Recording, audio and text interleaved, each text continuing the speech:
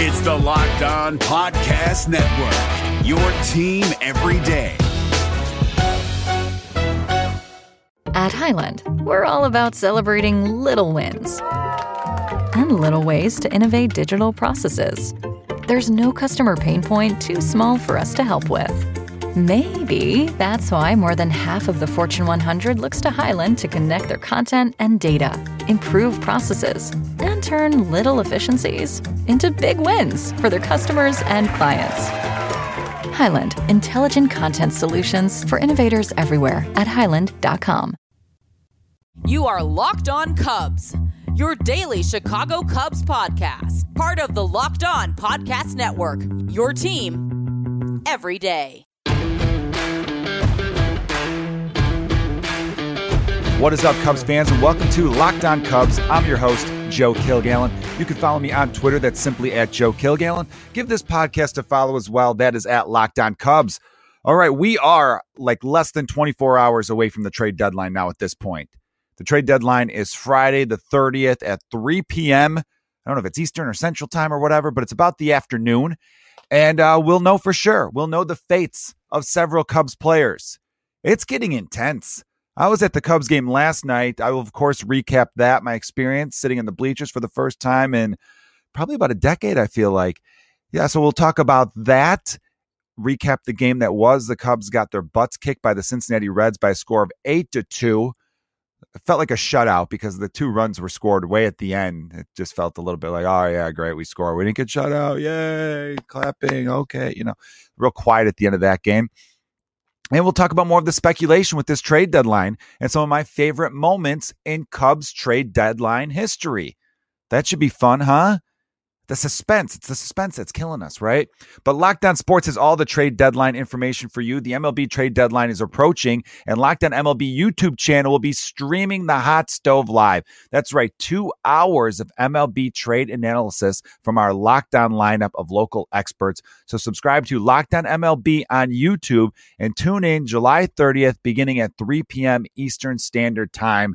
You'll probably see me popping on talking about who knows. Who knows? Really, so I want to start off by giving Jed Hoyer some kudos because things have been pretty close to the chest. Normally, there's some rumors leaking where it seems like, oh, well, this feels inevitable. This feels like Thanos, I am inevitable, right? But then Jed Hoyer's like, I'm Jed Hoyer, and you're not going to know any of my information. I just watched Avengers Endgame the other day for the first time in like a couple months because I feel like that's a movie you got to watch every few months. I don't know. I'm a big Marvel fan. That movie's phenomenal. So you're going to hear some Avengers references, I feel like, in this podcast, fair warning. But what I mean by that is nobody knew that Jock Peterson was going to Atlanta, and then it was just announced. The Chafin deal, we found out, but there wasn't like days of speculation. Everyone was like, Andrew Chafin to the Oakland A's seems imminent. It's going to happen any second now. And then after the game, done deal. So it was pretty quick. And, there wasn't a whole lot of Oakland rumors about Chafin. They were rumored about Kimbrel and some other pieces, but I feel like all of the trade speculation that's happening right now is just writers taking a guess. It's kind of like what I did about maybe a few weeks ago. I think toward the end of the 11-game losing streak, I started to, for fun, because man, that was a miserable time as a fan, wasn't it? I started thinking to myself, okay, who needs what of the contenders? And I'm gonna claim it. The Locked On Cubs podcast was the first one to mention Anthony Rizzo as a trade target for the Red Sox. Because at the time I said it, there was nothing out there speculating that Rizzo could be going to Boston.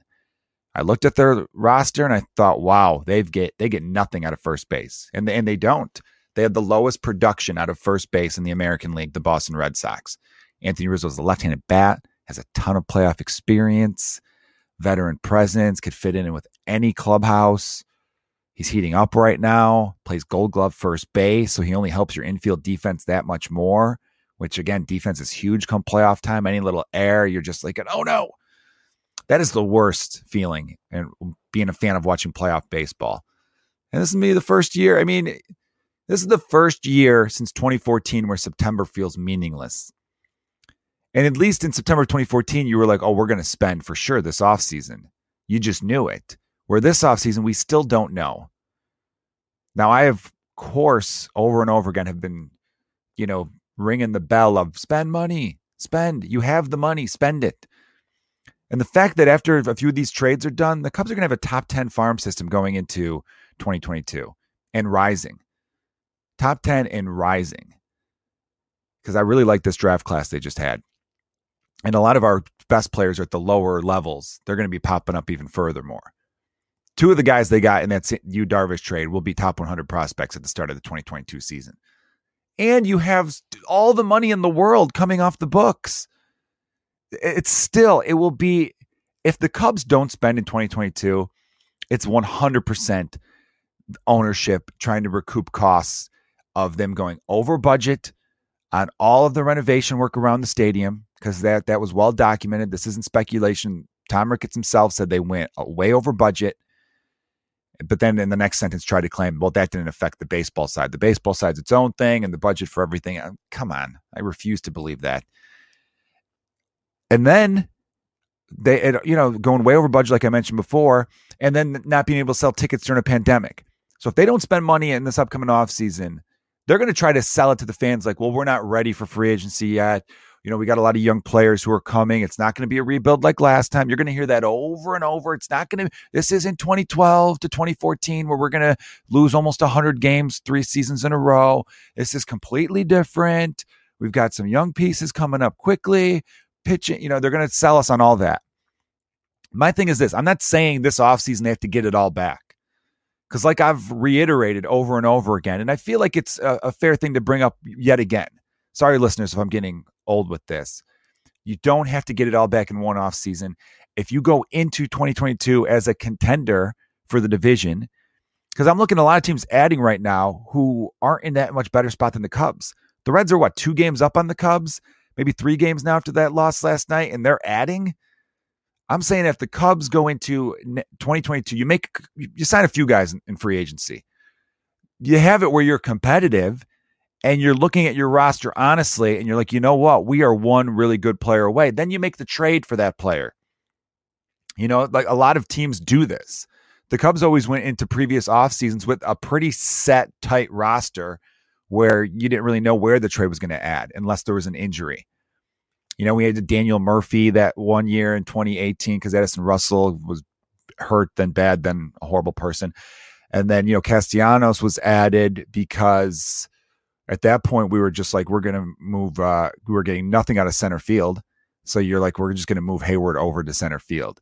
So you're either going to have poor production or an injury. Now, with other teams, you go into it thinking, all right, we got someone cheap to fill that need. And if they don't pan out, then we have someone take over that spot, which I think is the smarter play. And I'm hoping the Cubs do something like that. I understood in the past why they didn't necessarily do it. It's interesting right now, So again, as of right now, this podcast is coming out later than usual. I try to have them out for your morning commute, but I was at the Cubs game last night for my sister's birthday. I stay to the bitter end. That's how I am as a fan. I think the only time it's okay to leave a game early as a fan, if you got little kids, obviously that's different. But as a fan, if you're going with some friends, if your team is up by a ton, that's the only time it's okay. If the Cubs are up like 9-1 in the 8th inning, and you're kind of thinking, you know what, it's getting a little late. I wouldn't mind hitting the bar right now. I'm getting a little hungry. Let's get out. They're not serving alcohol anymore at Wrigley after the 7th. Go across the street before the rush, get a table. That makes sense. But I think if the team's losing and you're like this, I can't even watch this anymore. I don't like that. That's just me personally. Again, you don't have to be a fan the way I'm a fan. That'd be ridiculous. If all fans were the same, it wouldn't even be fun. It'd be a bunch of robots.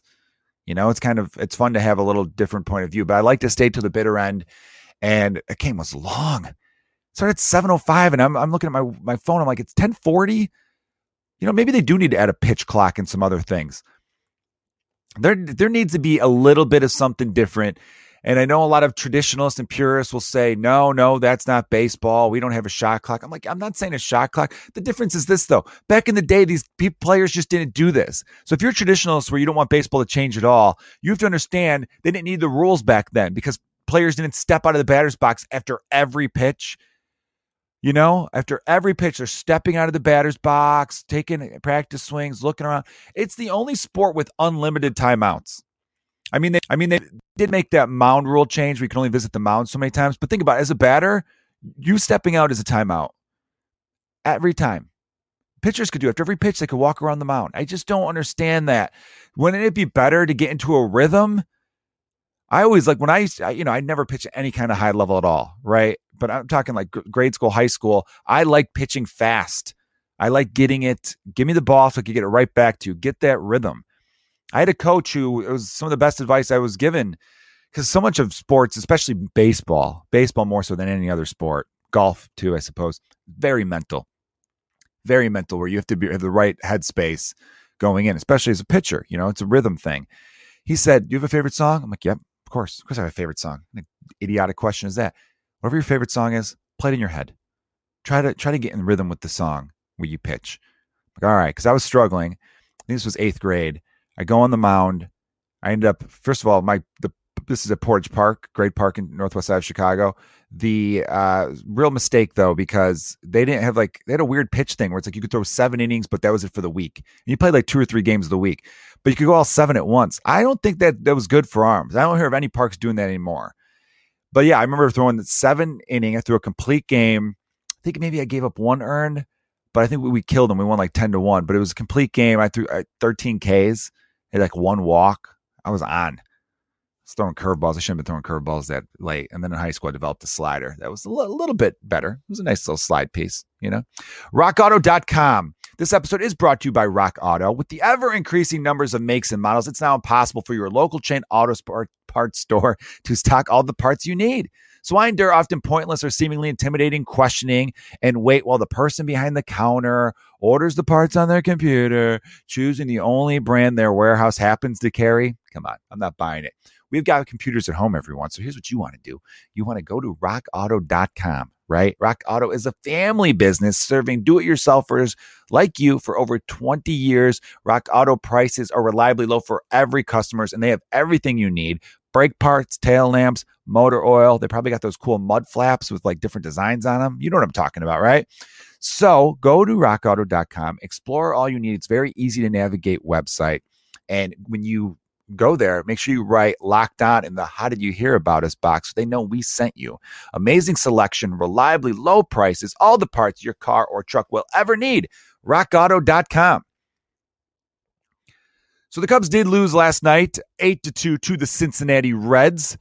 Zach Davies took the bump, and a lot of fans in the stands and across the Cubs verse were thinking, all right, is Zach Davies going to make this start? This will be his last start before the trade deadline. Is there a chance he gets pulled last second? The Cubs had called up AAA pitcher Corey Abbott from Iowa as kind of be on standby. They probably said, "Yo, Corey, if we pull a trigger on a Davies deal, you better get out there. We're going to need you, kid." And Corey, he ended up pitching an inning in relief, but Zach Davies made the start. Kind of surprised. And the more I look at Zach Davies' numbers, the more I'm like, what team is really interested in him? Maybe a team that's battling for a wild card where they're like, oh, we don't have to give the Cubs much for this. Because Zach Davies, you're not going to do a qualifying offer for, so you're not getting a compensation pick for him. So it's kind of like one of those things where you were hoping he would have had a really nice start yesterday against a pretty solid Reds lineup, even without Castellanos. They got some hitters. Not really the case, though. 6 innings pitched, 7 hits, 4 runs, 4 earned, 4 walks. The 8 strikeouts was nice enough, but his walks have really hurt his value this season.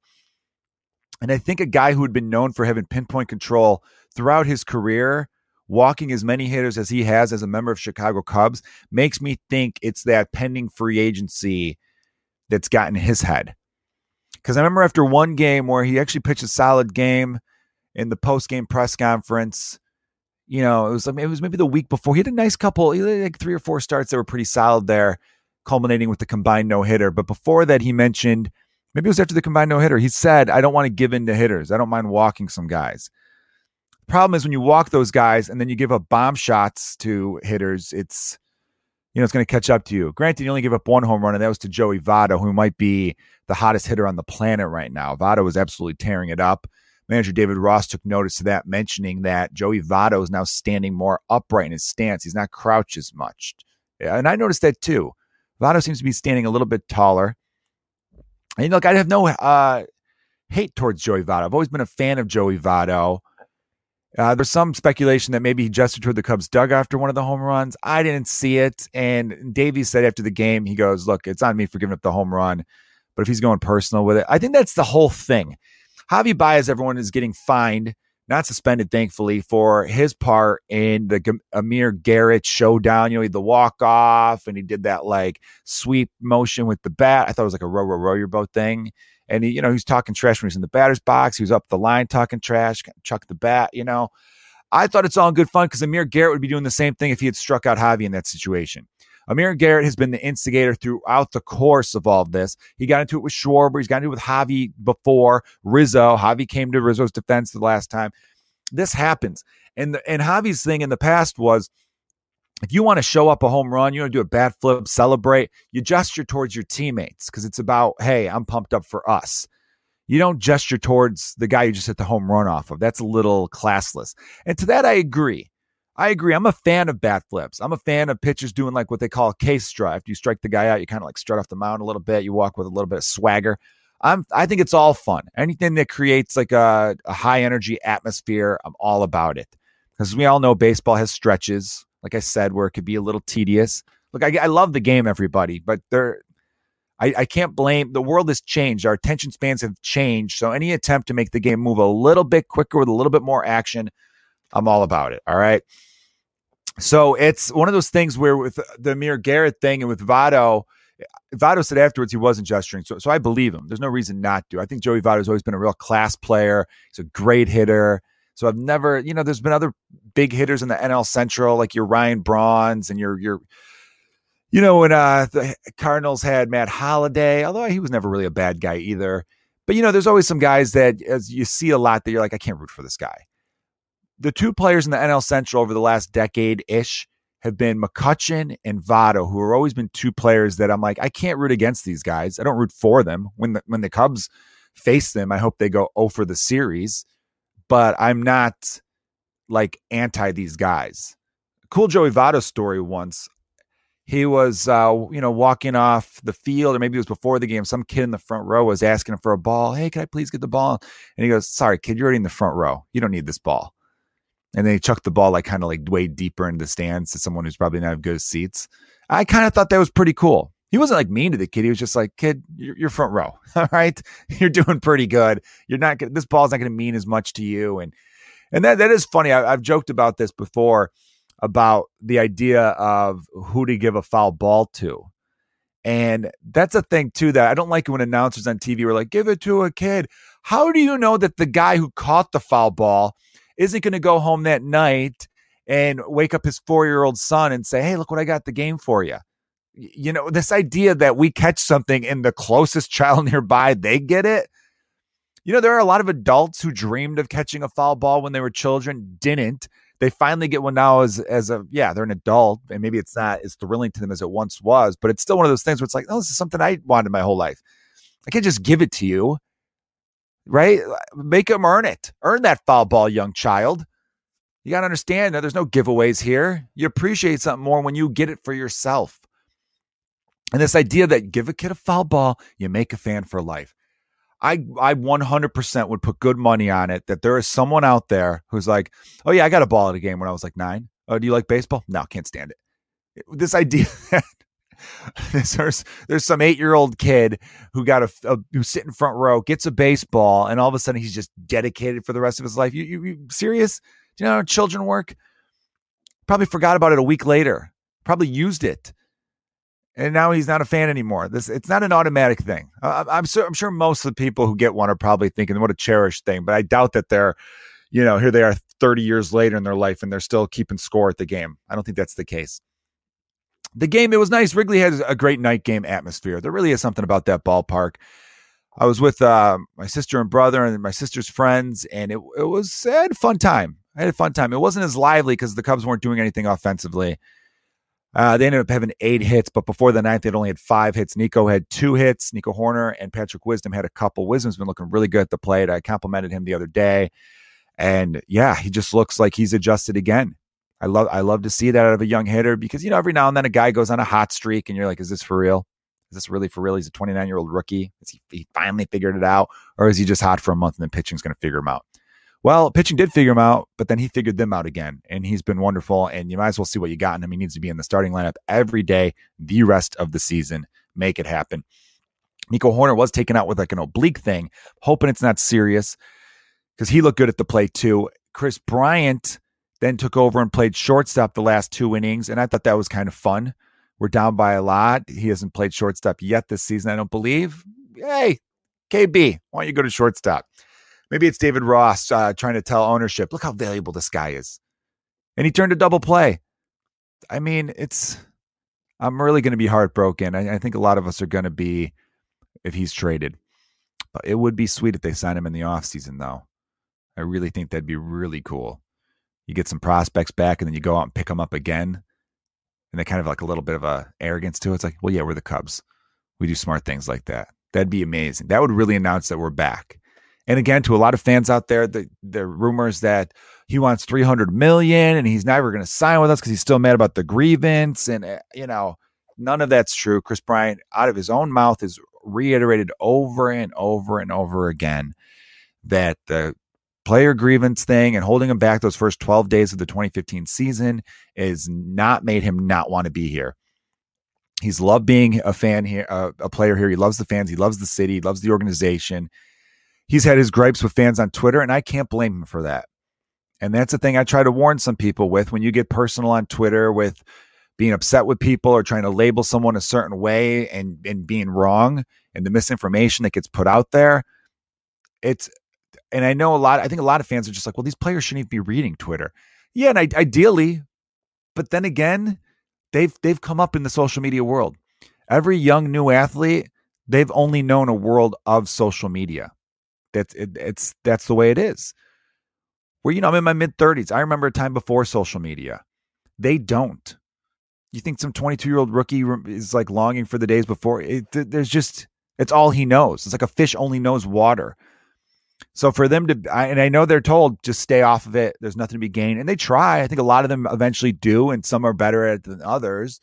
But they hear the grumblings. They know what's what.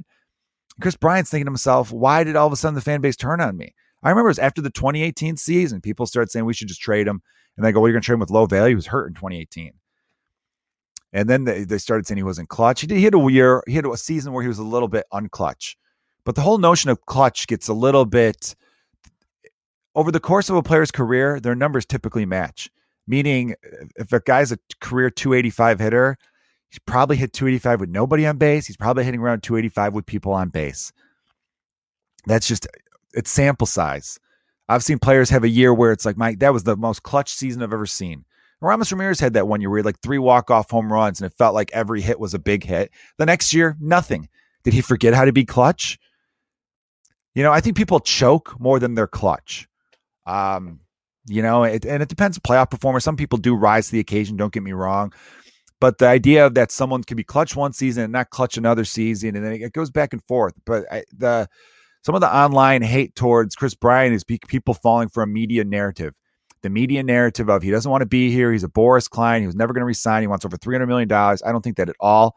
I mentioned the podcast yesterday. I think you could get him at $200 million. 8 years, $200 million. That's $25 million per. That's only $6 million more than he's making right now. So that doesn't break the bank. Hayward's contract's coming off in 2 seasons. And like I said before, there's no big contract. Hayward's the only big contract. It's Hayward at $23 million, Kyle Hendricks at $14 million, and David Bodie at like $3 million. Those are the 3 guaranteed locked-in contracts for the 2022 season. Now, obviously, we have control over a lot of players, and there'll be some arbitration raises. But even with all that, that still probably brings you up to about 65, 70 million is my guess. I could be off on that number. The highest I've seen is projected is 80 million. So say with all the arbitration raises, you're at 80 million. If the Cubs go back to the 2019 spending or 2020 even, or what the payroll should have been going into 2020, the luxury tax is at 212. So say they even go up to 200 million where they should be. They should be up even higher if you ask me. But say they just decide to go up to 200 million in 2022. That means they got $120 million to spend on free agency. That is enough money with a rising farm to do damage and to be back to being the powerhouse that the Cubs should be. BetOnline, everybody. BetOnline is the fastest and easiest way to bet on all your sports action. Baseball season is in full swing, and you can track all the action at BetOnline. Get all the latest news, odds, and info for all your sporting needs, including MLB, NBA, NHL, and all your UFC, MMA action. So before the next pitch, head over to BetOnline on your laptop or mobile device and check out all the great sporting news, sign-up bonuses, and contest info. So don't sit on the sidelines anymore. This is your chance to get into the game as your team's prep for the playoffs. It is not us Cub fans. That's such a bummer. So head to the website or use your phone to sign up today. And get this, everyone, you will receive a 50% welcome bonus on your first deposit. Damn, that's sweet. BetOnline, your online sportsbook experts, promo code Locked On. Well, I'm going to the Cubs game again. Hopefully you're listening to this around noon. I will be on my way. This could be the last game for Chris Bryant, Javi Baez, Anthony Rizzo, Kimbrel, Davies, Ryan Tepera. Who really knows? I didn't finish my thought on Davies. His ERA is like 4.3. Back when there was the August waiver wire, I would have pegged Davies as being that type of guy. Like mid-August, another team has a pitcher go down, or they think, we need some innings eaters. No one. He's not a guy that any team is thinking, this is the guy that put us over the top. The Dodgers and Padres are in need of pitching. They're probably going to battle out for Max Scherzer. Davies is not even in that category, of course.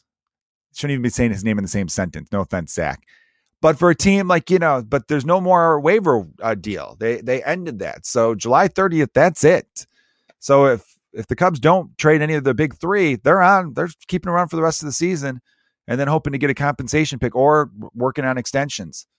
So will be interesting to see. I thought to myself, maybe I'll share some of my favorite moments at the trade deadline. Obviously Nick Castellanos turned out to be one of the best trades for a short-term player. Chapman, obviously, they don't do what they, a lot of people were like, well, I don't know. No, they don't. They don't win the World Series without Chapman. That's just a fact. And there's been some other fun moves. Cole Hamels was a really good one. I'm just thinking of recent. But throughout my entire life, Kenny Lofton and Aramis Ramirez came over in July in 2003. That was the most impactful trade because we won the division, and we only won 88 games to win the division that year in 2003. It was kind of not the strongest NL Central team. And come to think of it, there weren't a lot of teams that won in the high 90s overall that season. Marlins ended up winning the World Series that year, and they were a wild card team. So I believe they won. No, they actually were a wild card team, but they won one more game than the Cubs because I think the NL East was pretty tough that year because we faced Atlanta in the first round, and Atlanta had home field.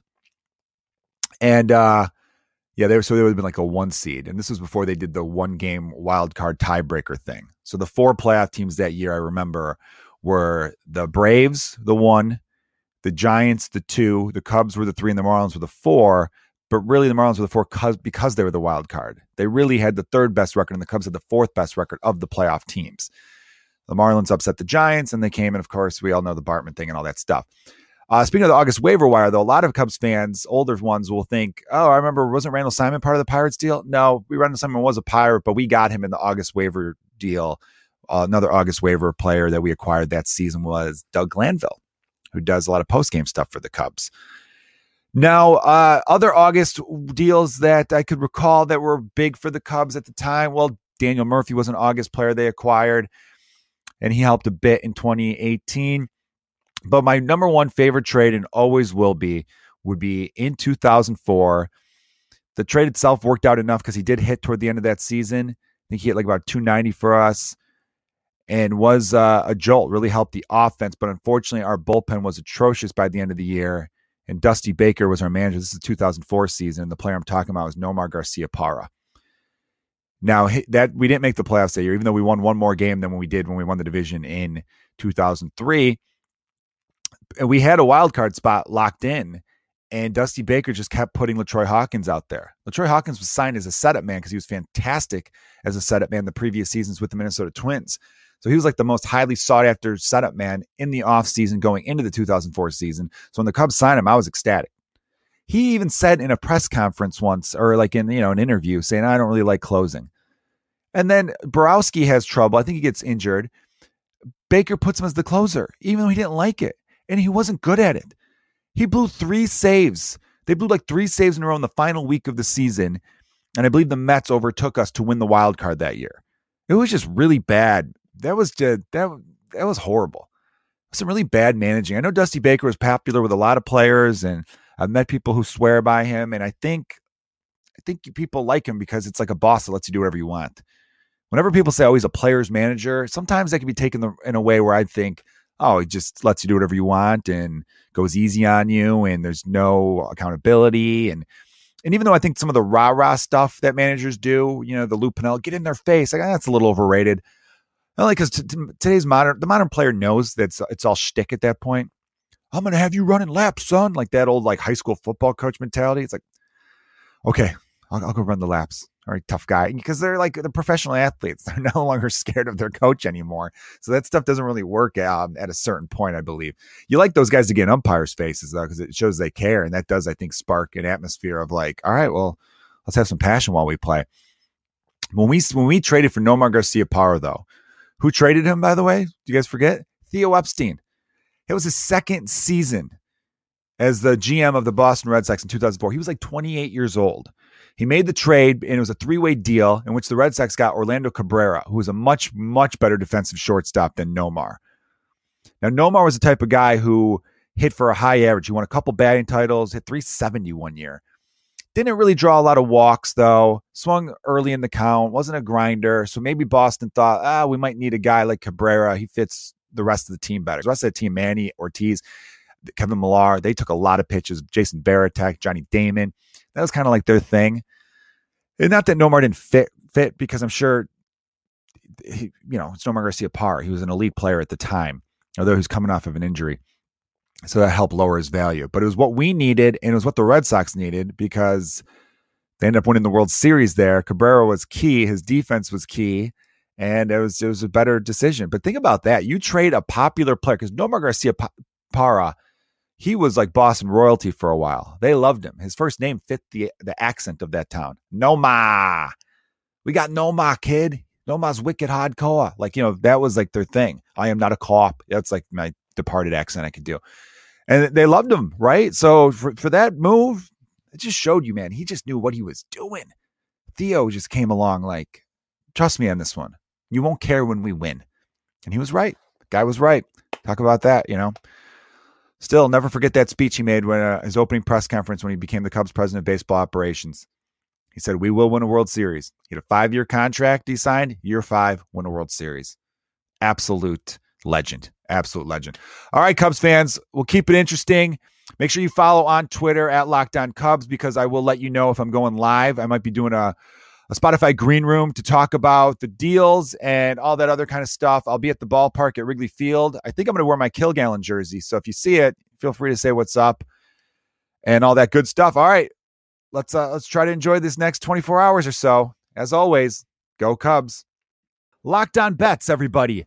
Betting on the NBA, MLB, or NFL doesn't have to be a guessing game if you listen to the new Locked On Bets podcast hosted by your boy Q and handicapping expert Lee Sterling. Get daily picks, blowout specials, wrong team favored picks, and Lee Sterling's lock of the day. Follow the Locked On Bets podcast brought to you by betonline.ag, wherever you get your podcasts. Hey, Prime members, you can listen to this Locked On podcast ad-free on Amazon Music. Download the Amazon Music app today.